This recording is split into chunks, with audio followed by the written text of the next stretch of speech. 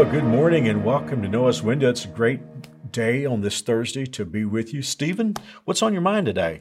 Well, I was just thinking about, we've been talking about some of the first churches because we've been going through the early part of Revelation with the letters to the seven churches. And, when I think about the early church, I can't help but thinking about the story of Paul, because throughout the book of Acts, which the book of Acts is a book that everyone ought to read. Yeah, sure. Acts is an incredible book. It is a book that helps us understand how the church began. It teaches us about the Holy Spirit coming and moving. Yeah. Well, it's to go to your point, the Bible, as we have it, most Bibles will say at the prescript for the book of Acts, the Acts of the Apostles. But as someone well said, I remember when I was in college, I had a great professor who said it would be better titled the Acts of the Holy Spirit. It would be a much better title. Yeah. And I was just thinking, if you were to get outside of Revelation and look for any other book that talks a great deal about the church's genesis, the beginning of the church, Acts would definitely be the book to go to. That's for sure. And all over the book of Acts, you see a man named Paul. But that was not his original name. No. And I love the fact that the man who wrote possibly 13 books out of the New Testament was someone who was a very unlikely person to do that. And I think that in the church today, God will continue to use people who don't feel worthy, or people that we, would be surprised to be a part of the church.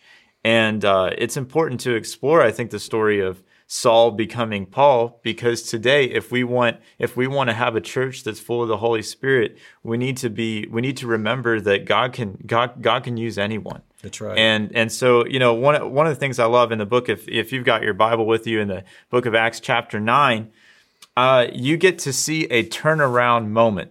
You get to see a moment where, because before I need to stop getting out ahead of my skis, but before Saul became Paul, he persecuted the church. Right.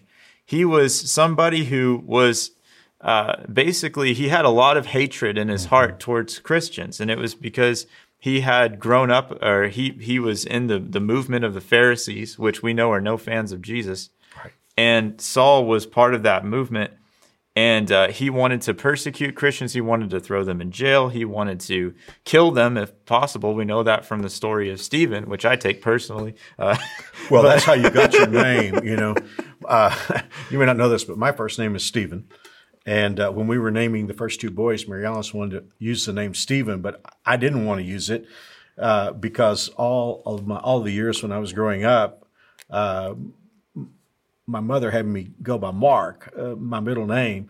And so the only time anyone called me Stephen, it was usually the first day of school or when I was in trouble and my mom was saying Stephen Mark. But you got your name Stephen Paul because I was preaching through the book of Acts not long before you were born.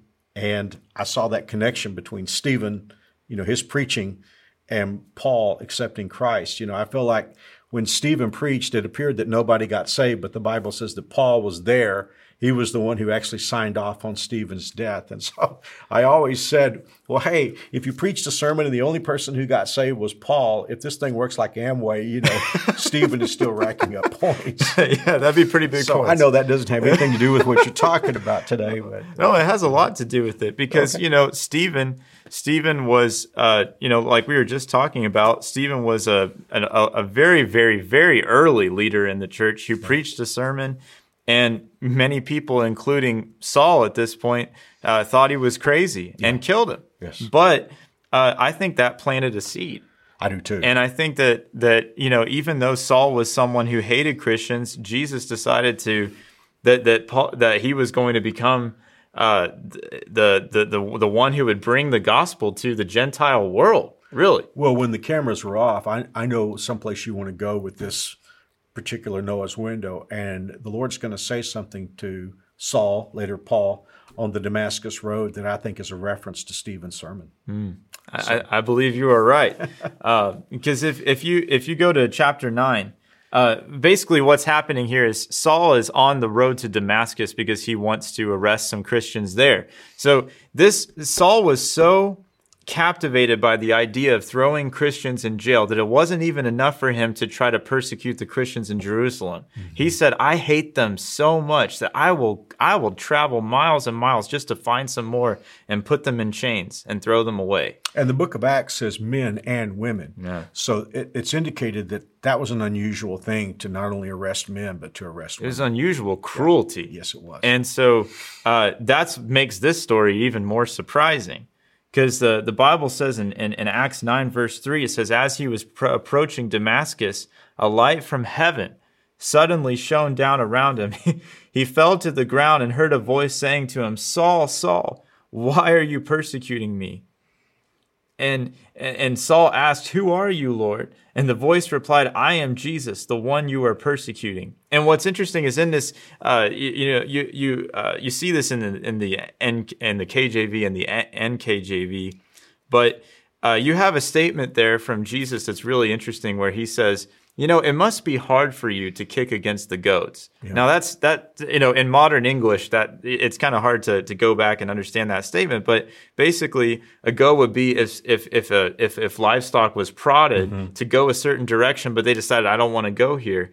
And I think just like you mentioned when Stephen preached, I think that God was trying to get Saul's attention. I think he was trying to reach out to him. I agree with that so much. I think Stephen's sermon was specifically what Jesus meant when he said, it's hard for you to kick against the goads. I think as he tried to persecute Christians, I think Stephen's sermon kept echoing in his ears. And to me, I just love all the things that happen in this exchange between I'll call him Paul because later the Lord's going to change his name to Paul, and that's how we know him. But I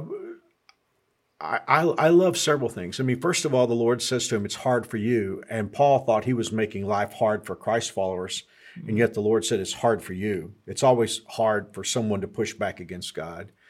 And then I think if you had asked him on the way to Damascus, why are you persecuting these people? I think he would say, because they worship a dead man. So when Paul asked ultimately the Lord, who are you? Jesus' answer came back, I am Jesus. Now, he didn't say, I am Christ. Christ was a title. It was a title that basically meant Messiah. He didn't say, I'm God. He was God. He could have said that. Why did he use his human name? Why did he say, I am Jesus? Because Paul thought the reason he was persecuting those people was they were worshiping a dead man. And the Lord was basically saying, hello, Paul. It's very possible, I think possible, that Paul was there at the execution of Jesus. He might have been one of the ones who was yelling, crucify him. And mocking him, perhaps.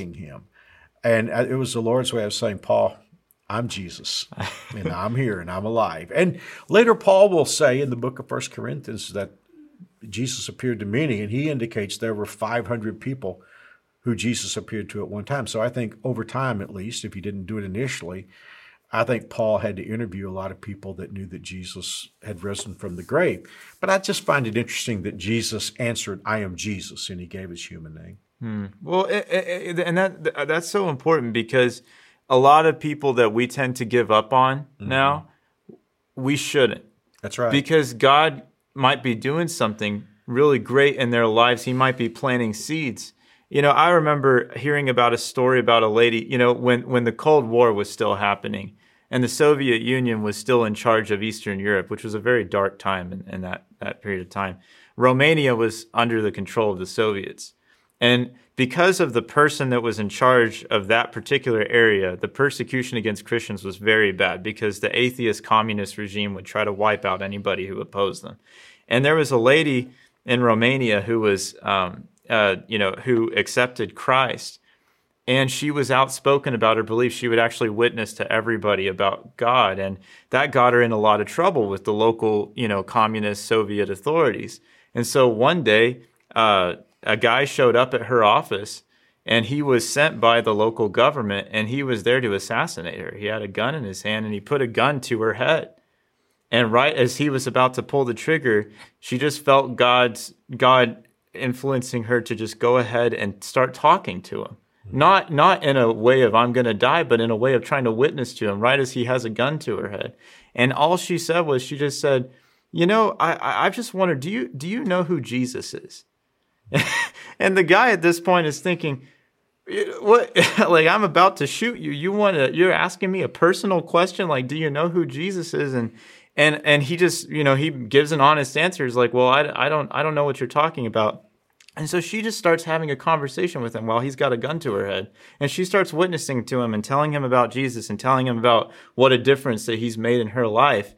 And next thing you know, the guy starts crying and he drops the gun.